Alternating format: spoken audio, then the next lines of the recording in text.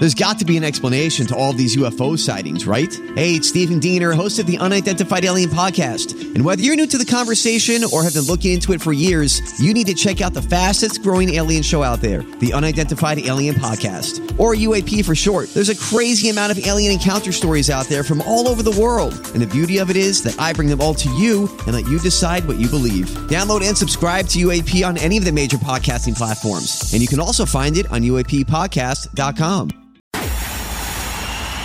It's time for Joyce's Thought of the Day on News Talk 850 WFTL. The news at the border is getting worse. A pre-planned, organized mass influx at the border is taking place, with someone reportedly providing illegal immigrants GPS coordinates, guiding them at night so they can cross over. According to a reporter from Border Hawk, mass crossings are occurring every day, with hundreds of illegal immigrants swarming across the border with the help of mysterious hands. While embedded with a massive group making their way at night through Piedras Negras, Mexico to the Rio Grande, Border Hawk correspondent Efrain Gonzalez learned that migrants are provided with GPS coordinates which enable them to gather at specific locations and cross en masse.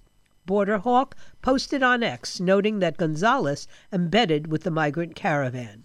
It is unclear exactly who is behind the scheme, but some of the migrants indicated Mexican authorities may be involved. We accompanied this caravan, they say, that walked for an hour in the darkness to reach the crossing point.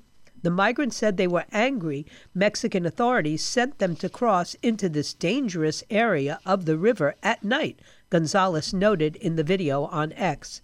Most of these people do not know how to get to the river. However, through GPS, they obtain the exact location where forklift tractors raised the razor wire in October, he disturbingly reported. Texas installed razor wire on the border this past summer to keep illegal immigrants out. Since then, the Biden administration has had Border Patrol agents cut through that wire to allow passage for them. Now heavy machinery is evidently being used to get through the wire, and GPS-guided mass crossings have become more frequent in November. The Arizona border is also being inundated. News Nation correspondent Ali Bradley reported on X, the I-19 Border Patrol checkpoint out of Nogales is closed as of yesterday because there aren't enough agents to respond to the migrant surge in the Tucson sector.